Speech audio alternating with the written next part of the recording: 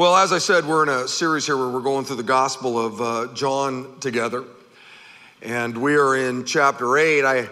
Last week I shared with you kind of the major thought of each of the chapters we've been in so far. Chapter 1, Jesus is God. Chapter 2, Jesus turns water into wine. Chapter 3, Jesus talks with Nicodemus. Chapter 4, Jesus talks with a woman at a well. Chapter 5, Jesus heals a man at a pool. Chapter 6, Jesus feeds 5,000 plus people. Chapter 7, Jesus promises living water. And then chapter 8, Jesus talks with an adulterous woman. We looked at that story last weekend. And I got a lot of emails asking if I would print those out for you. And so in your program, in the notes section, I've actually put those 8 title headings, if you will, for you. And I realized that a whole lot more happened in those chapters than what I just rattled off, okay? I understand that. But I want to challenge you maybe just to memorize those major headings. Because if you would have those memorized, you'll have an overview of John's gospel. When you think about John's gospel, and you'll be able to go, oh yeah, John chapter 1, that's where Jesus is God. In the beginning was the Word, and the Word was with God, and the Word was God. In verse 14, and the Word became flesh and dwelt among us. Oh yeah, chapter 2, that's where Jesus did his first miracle at Cana. He turned water into wine. Yeah, chapter 3, that's where he had that crazy conversation with that religious leader named Nicodemus. Yeah, chapter 4, that's where he meets that woman at a well and literally transforms her life, and she goes back to her own city, and a revival breaks out. And so let me challenge you just to continue to maybe memorize some of these major thoughts that I've kind of laid out for you. Now, the original plan was I was going to move on to chapter 9 today. But as I was reading chapter 8, there were just a couple of things that I just went, wow, I can't move on. And it doesn't matter how long we go through this series. You got to be in the Word of God here every weekend, and though it's going to kind of goof some other things up. And so we're gonna stay right here in chapter 8. And so again, remember chapter 8 begins with Jesus having this really beautiful moment with a very sinful woman, a woman who was caught red-handed in the very act of adultery. And we see Jesus standing between her and some really evil men who literally wanted her dead. And we looked at that last week. And the rest of chapter 8 is basically Jesus having a conversation with different groups of people. And here's what I want to do here this morning. I'm going to ask and answer a few questions this morning, okay? 2 of them are major questions. They're really weighty questions. And the first one is this. When you take your last breath here on planet Earth, how can you be sure you'll be with Jesus in heaven for eternity? That's a pretty good question. That's a pretty weighty question. It's one that probably most of us in this room or over in the venue or those watching online could answer. Some of you may not be able to answer it, but it's certainly a weighty question. Look at verse 21 of John chapter 8, okay? Later, Jesus said to them again, and he's talking to a group of unbelievers, okay?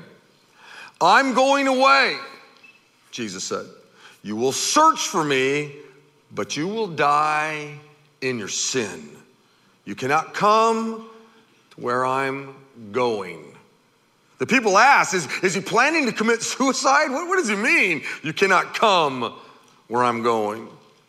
And Jesus continued, you are from below. I am from above. You belong to this world. I do not. That is why I said that you will die in your sins. For unless you believe that I am who I claim to be, you will die in your sins." "Who are you?" they demanded. And Jesus replied, "The one I have always claimed to be." Wow. That was intense, wasn't it? I mean, that's an intense few verses. And it's really, really clear what he's saying. Look again at verse 21. "Later Jesus said to them," and again, he's talking to unbelievers here, "I am going away." And this is a reference to him dying on the cross and then ascending to the right hand of the Father. That's what he's talking about there. I'm going to go away. He's going to die. We're going to put him in a tomb. He's going to walk out of the tomb, and he's going to ascend to the right hand of the Father. That's what he's talking about here. "You will search for me, but you will die in your sins. You cannot come to where I'm going." So apparently, if you die in your sin, you can't go to where Jesus was going or to where Jesus is now. So the problem is this sin thing. If you die in your sin, you get rejected when you try to get into heaven. It's not going to happen. In other words, some people won't go to heaven to be with Jesus because of this thing called sin. That's what we know so far. Now, Jesus said something just like it to a group of unbelieving religious leaders in John chapter 7. Jesus said, "I am with you only for a short time, and then I go to be with the one who sent me." Once again, this is a reference to Jesus dying on a cross and then ascending to the right hand of the Father in heaven. He says, "You will look for me, but you will not find me, and where I am, you cannot come." Once again, some people aren't going to be able to get into heaven where Jesus is.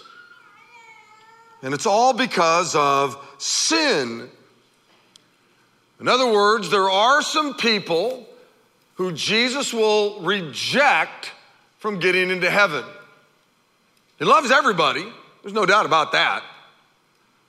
But there are some people who won't be able to go to where he was going or where he is now.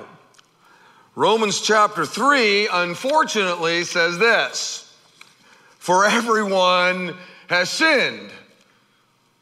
We all fall short of God's glorious standard." So if we've all sinned, then no one is able to go to heaven. No one is going to be able to go where Jesus was going or is now, because it's sin that keeps us out of heaven. Now in John chapter 13, Jesus says the same thing as he says in our text today, but he adds something a little bit different. Jesus says in verse 33, "Dear children, I will be with you only a little longer. And as I told the Jewish leaders, you will search for me, but you can't come where I'm going. So now I'm giving you a new commandment. Love each other just as I have loved you. You should love each other. Your love for one another will prove to the world that you are one of my disciples." Simon Peter asked, "Lord, where are you going?" And Jesus replied, "You can't come with me now, but you will follow me later." So here we have Jesus telling his disciples that they would be able to go to heaven to be where Jesus was going or is now. So obviously there must be a solution to the problem of sin. I mean, these guys are going there. So what's the solution? What's the solution to our problem of sin. How do you get rid of the sin in your life so that you can go to be where Jesus was going or where he is now? That's a pretty good question. Well, right after Jesus says this in John chapter 13, he goes on to say this in chapter 14. He says, don't let your hearts be troubled. He's talking to Peter and the disciples. Trust in God and trust also in me. There's more than enough room in my Father's home. There's more than enough room in heaven. If this were not so, would I have told you that I'm going to prepare a place for you? When everything is ready, I will come and get you so that you will always be with me where I am. And you know the way to where I'm going. No, we don't, Lord, Thomas said. We have no idea where you're going, so how can we know the way? Man, I'm thankful he asked that question. I really am. And Jesus told him, I'm the way. I'm the truth. I'm the life. And no one can come to the Father. No one can come to where I'm going, where he is now. Nobody gets to heaven, Jesus says, except through me. Except through me. According to Jesus, there's only one way you can be where he is going or where he is now. There's only one way when you take your last breath, you're going to be with Jesus forever in eternity in heaven. And that's through a relationship with him. Because when you surrender your life over to him, Jesus takes care of the problem of sin that we all have to wrestle around with. Listen to what Peter said in 1 Peter chapter 2. He said, he, that's Jesus, personally carried our sins in his body on the cross so that we could be dead to sin and live for what is right. By his wounds, you are healed. You see, Jesus took all of your sins upon himself when he went to the cross. And he took all of that sin with him into the tomb. And when he walked out, he left all of your sin in the tomb. That if you would put your trust in him, he would heal you spiritually. By his wounds, the wounds that were in his hands from the nails, the wounds that were in his legs from the nail, the wound that was in his side from the spear, the wounds from all of the lashings he took from the Roman soldiers, by his wounds, the blood that flowed from those wounds, you would be healed spiritually. Now, I want you to take your Bibles and turn to Romans chapter 5 for a moment here, okay? We're doing a little Bible study here. Because there's a really weighty thing here in Romans chapter 5 that I want us to walk through. I want you to understand this, okay? In Romans chapter 5 and verse 12, it says this, and I'm going to walk through this. And for some of you, it's going to go right over your head, and that's okay. That's okay. But I want to walk through this. Paul says, when Adam sinned, sin entered the world. And Adam's sin brought death, so death spread to everyone because everybody has sinned. So Paul in the New Testament here is taking us all the way back to Genesis chapter 3. And he says, when Adam sinned, when Adam blew God off in Genesis chapter 3, when Adam disobeyed God and sinned, at that moment, everything changed. Sin was now going to be a part of the equation of life. One of the things that we all have in common in this room and over in the venue, or you're watching online or listening on the radio, is that all of us have sinned. All of us. And it's all because of what happened in Genesis chapter 3. And sin brought death. The reason we die, the reason every one of you will die is simply because of sin. It was never God's intention that we would die. It's Adam's fault when he sinned. And because we've all sinned, Paul says, death has spread to everybody. Look at verse 14. Now, Adam is a symbol, a representation of Christ who is yet to come. So remember, you got one guy blew it for everybody, right? And Paul says he's going to be like another guy who's going to come. Verse 15. But there's a great difference between Adam's sin and God's gracious gift. For the sin of this one man, Adam, brought death to many. But even greater is God's wonderful grace and his gift of forgiveness to many through this other man, Jesus Christ. And the result of God's gracious gift is very different from the result of that one man's sin. For Adam's sin led to condemnation, but God's free gift leads to our being made right with God, even though we're guilty of many sins. Verse 17, for the sin of this one man, Adam, caused death to rule over many. But even greater is God's wonderful grace and his gift of righteousness, for all who receive it will live and triumph over sin and death through this one man, Jesus Christ. This is a really, really beautiful and weighty little section of Scripture. Just really beautiful. Paul says, hey, look, one man goofed the whole thing up. One man brought death. And he's sort of like the other guy, the one man, and we're celebrating the day that one man was born, Jesus. One man goofed everything up, wow. But one man makes it all better. But then he says, but that one guy, he was one-dimensional. All he did was bring death. But this other man, Jesus Christ, wow.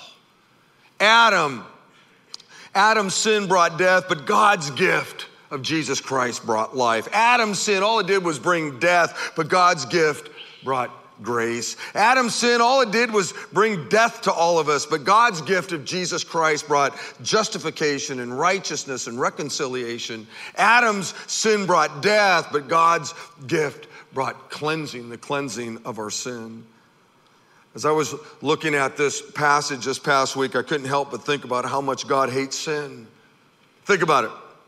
One little sin in the Garden of Eden condemned the entire human race. One little sin. One little sin separated us from God. One little sin doomed us all for hell. This helps you understand how much God hates sin. Because all it took was Adam blowing God off one time. And look at the carnage that it brought. No wonder God hates sin so much. But these verses here in Romans chapter 5 also teach us that as much as God hates sin, he loves the sinner more. And it's proven in his response to that sin. His response could have been, you know what? I'm done with you. I created you in my image. I gave you life. I gave you breath. I keep your heart beating. I've done everything for you. Look at you. You don't even believe in me, some of you. I'm done with you. But he doesn't do that. The Bible says he demonstrates how much he loves us, and that while we were yet sinners, He sent his son, Jesus Christ, to die for us, to take care of the problem of sin. Now, I want you to look again at what Jesus said in verse 24 of our text, okay? Jesus said, that is why I said you will die in your sins, for unless you believe that I am who I claim to be, unless you surrender your life over to me, Jesus says, unless you humble yourself before me and let me control your life, let me and my will be the most important thing in your life, you will die in your sins.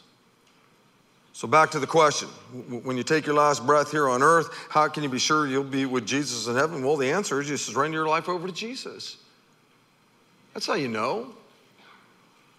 My question is have you done that?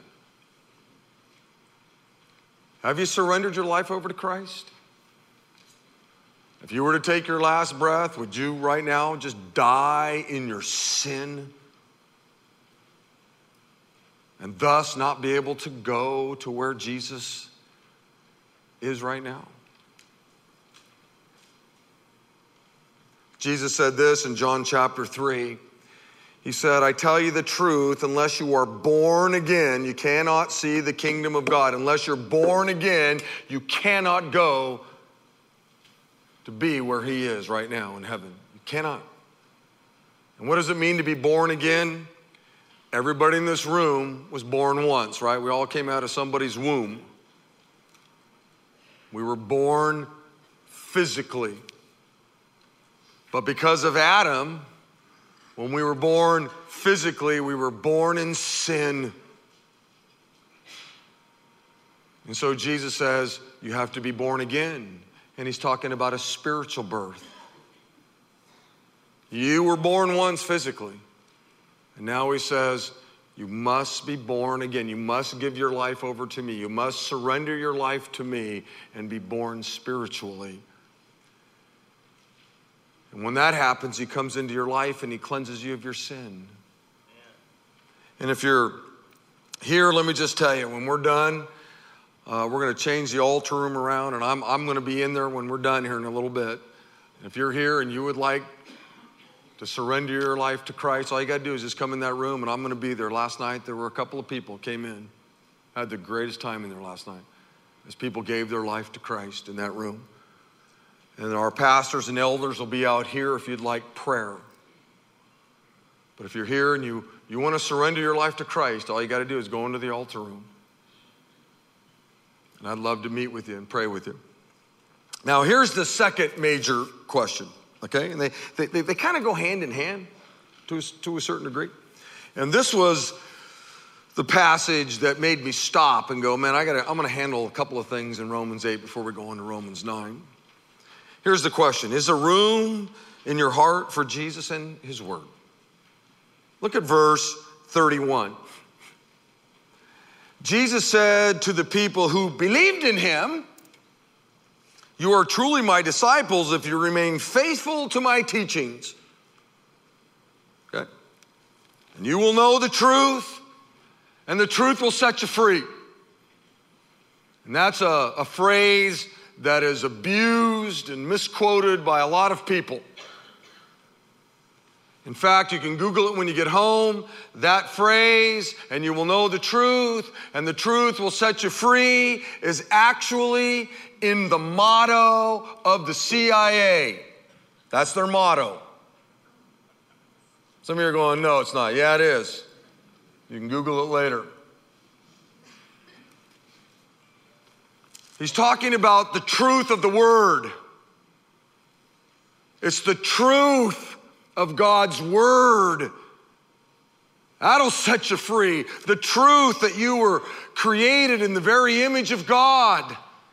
The truth that Adam's sin just spread to you and everybody else. The truth that you can't save yourself. There's nothing you can do to rid yourself of the problem of sin. It doesn't matter how much money you put in that little green bag a little bit ago. That doesn't solve the problem of sin. It doesn't matter whether you're baptized. That doesn't solve the problem of sin. It doesn't matter whether you stood up and raised your hand and sang songs. That doesn't solve the problem of sin. You could be an Eagle Scout. That's a wonderful thing, but it doesn't solve the problem of sin. Hey, I'm an American, man. I was born in America. Big deal. That doesn't solve the problem of sin. The truth is, sin doomed us all, and you got to understand that. It's the truth that God so loved us that he promised to send us a Messiah, a Savior. The truth that today in the town of David, a Savior has been born for you. The truth that God loved you and he fulfilled his promise by sending Jesus. The truth that Jesus lived a perfect life, a sinless life. The truth that he voluntarily went to a cross. The truth that he was put into a tomb. The truth that 3 days later he walked out of that tomb proving that he was who he said he was, and that was God's Son. The truth that he's up at the right hand of the Father right now. The truth that if you would invite him into your life, he'd cleanse you of your sin. When you understand the truth, and you embrace the truth, it'll set you free. That's what Jesus is talking about here. Hey, it's truth that 2 + 2 is 4. That truth won't set you free. It's just truth. That's all it is.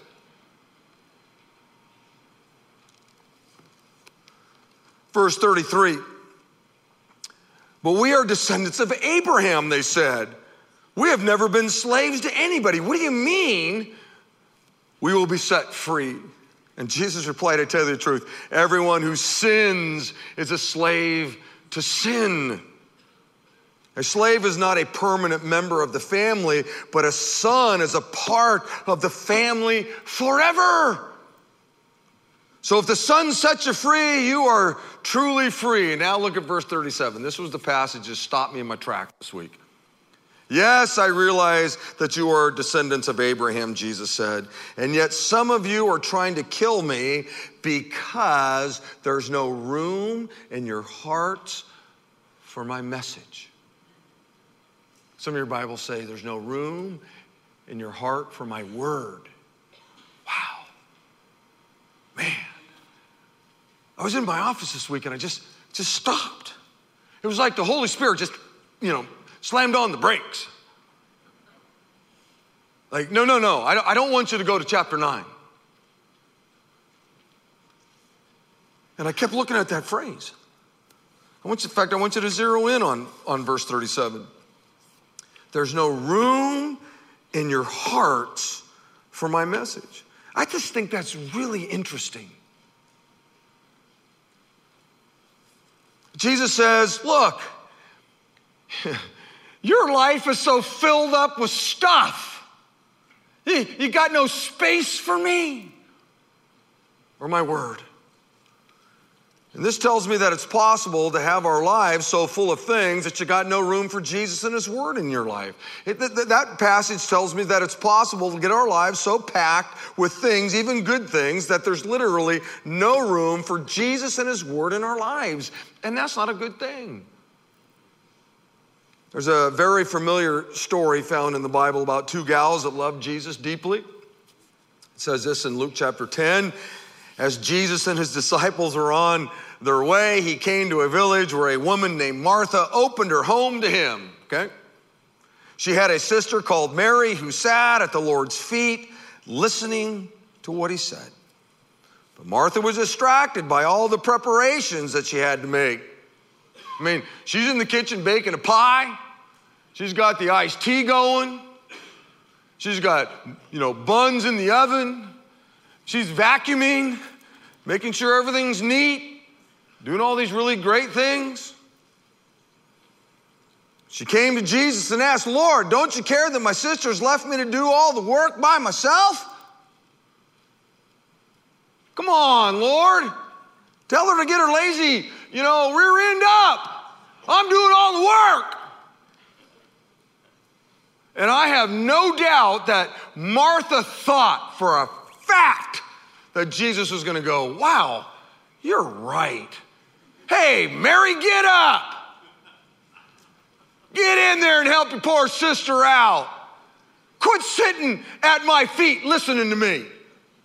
It's much more important that the tea get made. It's much more important that the pie gets baked. It's much more important that the carpet gets vacuumed.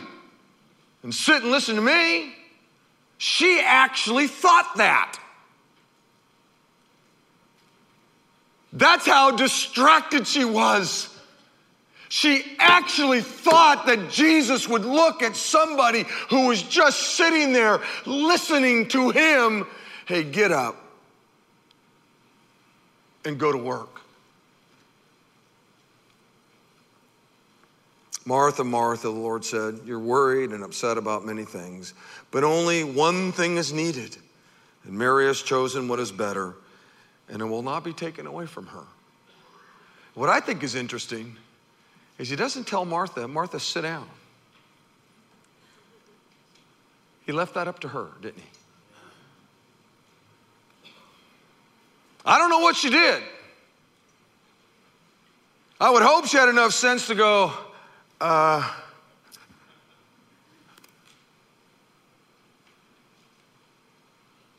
wish Jesus would have said, hey, look, Martha, look, your tea ain't that good. God, I've had it before, and your pie, it's okay. I don't know. Had better on my travels, so just let it go, man. I just, not. He just says, Martha, your sister chose the better thing. I'm not going to take it away from her. Let me give you an illustration. So in our home, our closet in our bedroom really isn't that big. It's probably, I don't know, it's probably bigger than most, but it's not that big, really.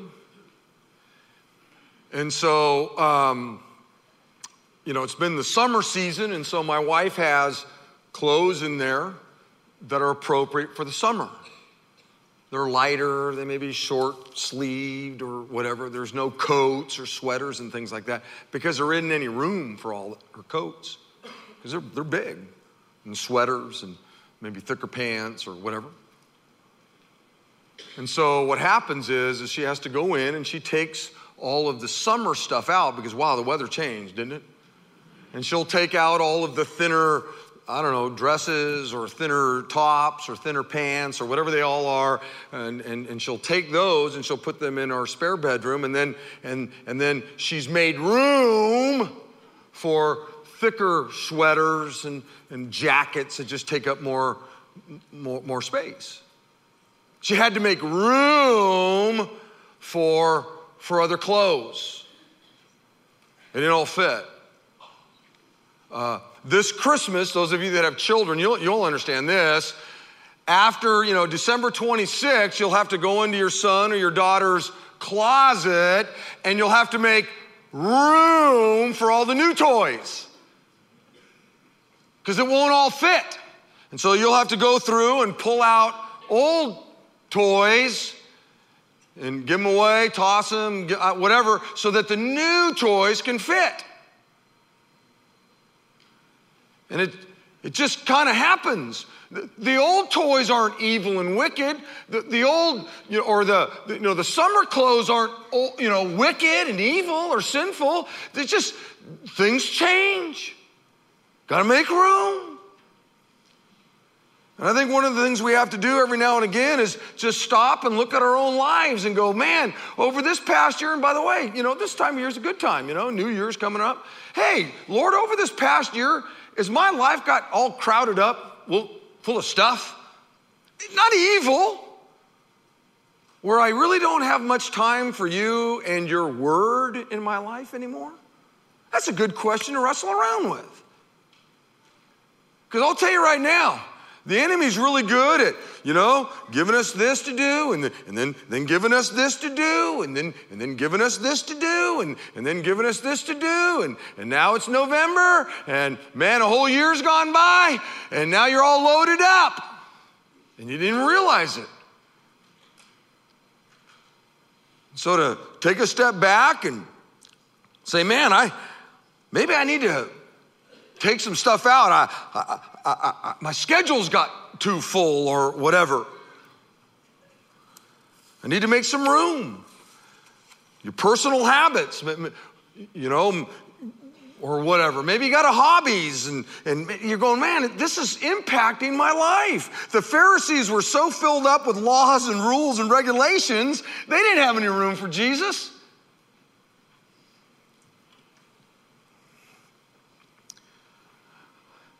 I shared this with you a long time ago, but when I first came to the faith in Christ, I played a lot of softball. I loved softball. It was one of the things that was really appealing to me about Big Valley Grace was there were a lot of softball leagues, and we still have great sports teams here, and I loved playing softball, and I played on a lot of softball teams, out at Rainbow Fields and traveled around, and I played a lot of softball. I loved softball. Nothing evil with softball, nothing wicked playing softball. But I was married to my first wife who died in a car accident years ago, and I was leaving our house, heading out to Rainbow Fields. I had on my little uni, had my little bag with my bat, had all my glove in it, and I'm driving down Claus Road, heading out to Rainbow Field, and my wife had said something to me when I walked out the door. And wow, I couldn't get it out of my mind. I'm driving down the road. And there's before cell phones, and so I get to the park, walked up to the coach and said, hey, listen, I just want you to know I'm done. He goes, you mean after the season? I said, no, I'm done tonight. I knew we had plenty of players. I'm done tonight. He goes, well, you coming back next week? No, I'm done. Well, what about our traveling team? I'm done. And there were a couple other teams that I played for, and when I got home, I walked in, and my wife's going, what are you doing? I said, you know what? You're right.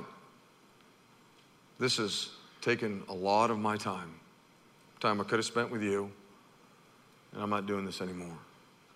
I called up some of the coaches that I played with on other teams, and I was done. And literally, I don't know, that was, 35, 40 years ago, maybe? Maybe 35 years ago. I never played softball since. Not because softball's evil. Not because it's wicked. And I'm not telling you got to do it. I just knew it had filled my life up. And I just didn't have a lot of room for Jesus and his word. And I don't know, maybe you need to kind of think through your schedule. We want to make sure that we leave room for the Lord to work in our lives. You can't lose your salvation, but man, you can certainly get off track and all those kinds of things. And I've given you these things before, but these are things that I think will help you leave room for the Lord. I'm just going to quickly run through them. This is the practical moment of the sermon, if you will. Number one, always give the Lord the first thoughts of each day. The Bible says, in the morning, O Lord, you hear my voice. In the morning, I lay my request before you and wait in expectation. Now, I'm not saying that you got to get up in the morning. The first thing you got to do is sit down and read your Bible and have a quiet time and pray and all that. I recommend that. But what I'm saying is literally your alarm goes off. And if you're like me, man, I got an alarm that like research went into the sound because it's just like, nyah, nyah, nyah. When my alarm goes off, I'm going to tell you right now, hell would be having to listen to my alarm for all of eternity. And I wouldn't be able to take my life. It just would go on and on and on and on. When that goes on, first thing, I said, good morning, Lord. I just immediately engage this and I acknowledge him. Sometimes I might say, good morning, Lord. Whew, I got a rough one today. Here I go, Lord. And then I'm almost like a zombie. I'm like the Walking Dead, walking towards this little machine that has this black stuff in it. Because I got nothing. And then I grab my thing and I put coffee, and then I drink my coffee. But I've already said, good morning, Lord. I've already acknowledged him. I'm giving him literally the first thought of the morning. Look, I think there's a reason why there's so many Christians that are all goofed up and stressed out and all of that. They wake up and the first thing they do, instead of getting into the good news, all they do is hear the bad news. They spend their first half an hour listening to, I don't know, Bad Morning America. And it's just, and you hear about all the rapes and the murders and all the crummy things that happen in the elections, and you get in your car and you listen to all the talk radio and the yelling and the bickering and all the stuff, and man, and it's just tough. Instead of saying, Lord, first thing I'm going to do is I'm going to acknowledge you in the morning. Number two, give the Lord the first day of every week. The Bible says in Acts chapter 20, on the first day of the week, we came together to break bread. Familiar passage in Hebrews says, let us not give up meeting together as some are in the habit of doing. In other words, make a commitment to be in church here every weekend. Isn't it interesting how stuff fills up in your lives? That, man, this hour and a half, which the world says isn't that important, let me just tell you, folks, when the family comes together and together we sing songs to the Lord, and together we give our gifts, and together we hear the word, and together we fellowship. Let me tell you, this hour and a half is weighty, more weighty than I think we really realize. And you should set aside the time and say, man, I'm not going to let my schedule get so filled up that I can't even go and be with my brothers and sisters. Watching online is better than a sharp poke in the eye, but it ain't the same as being in the building. There's something about the church when it gathers together within the brick and mortar that happens that's special. Number three, so you give the Lord the first thought every morning, give the Lord the first day of every week, and then give the Lord the first part of every paycheck. The Bible says in Proverbs chapter 3, honor the Lord with your wealth, with the first fruits of all your crops. Tracking spiritual growth is really difficult. It's like nailing jello to a tree. I mean, how do you know? I'm growing in my faith. I don't know. How do you know? There's very few things in Scripture that you can point at and go, see, right there, there's something that's not subjective, it's objective. And one of those things is your giving. Jesus said, where your shekels are, where you put your money, that's where this is. I didn't say it, he did. And so one of the things you can do to say, man, Lord, have I left room for you? It's just, you're giving. And I know people, before you know it, they bought this, they bought that, they got this, they do this, and man, I just don't have anything to give anymore. Well, Jesus would say, if you're not giving, then your heart's really not there. Your heart ain't with me. And you can argue with me all day long, and that's okay, because you're not arguing with me. You're arguing with what the Lord said. He's the one who said, where your shekels go, that's where your heart goes. And one of the things I know about most of you here at Big Valley Grace is that you're generous people. You get it, and you give. But maybe for some of you, it's a place to start. And the last thing is this, is give the Lord the first consideration in every decision. The Bible says, trust the Lord with all of your heart and lean not on your own understanding. In all your ways, acknowledge him. In all your ways, give him the first moment of every morning. Give him the first day of every week. Give him the first part of every paycheck. In all your ways, acknowledge him, and then he'll make your paths or your ways straight. Everything you do, say, God, I'm giving you a shot at this. I'm thinking about doing this. I'm thinking about going on vacation here. I'm thinking about retiring. I'm thinking about changing jobs. I'm thinking about whatever it might be. I'm thinking about marrying this girl. I'm thinking about marrying this guy. I'm thinking about starting a business. I'm thinking about going on vacation. Every decision, say, God, I'm going to give you a shot at this. You want to weigh in? I think what happens is we as humans go, well, I give God the big ones. Like God goes, whoa, you're right, that is the big one. Whew. That one's a tough one. Let me sleep on that one. Nothing is big to God, literally, nothing. And so don't categorize the decisions that you let the Lord weigh in on in your life, because none of them are big to him. And I guarantee you, look, in fact, this is what I want everybody to do. Over in the venue, everybody here, I want you to stand up. And we're going to say these 4 things out loud together. And I think you apply these 4 things to your life. I think it'll tell you about the room that you have in your heart for him. So let's say these 4 things out loud together, okay? Number 1, give the Lord the first thoughts of each day.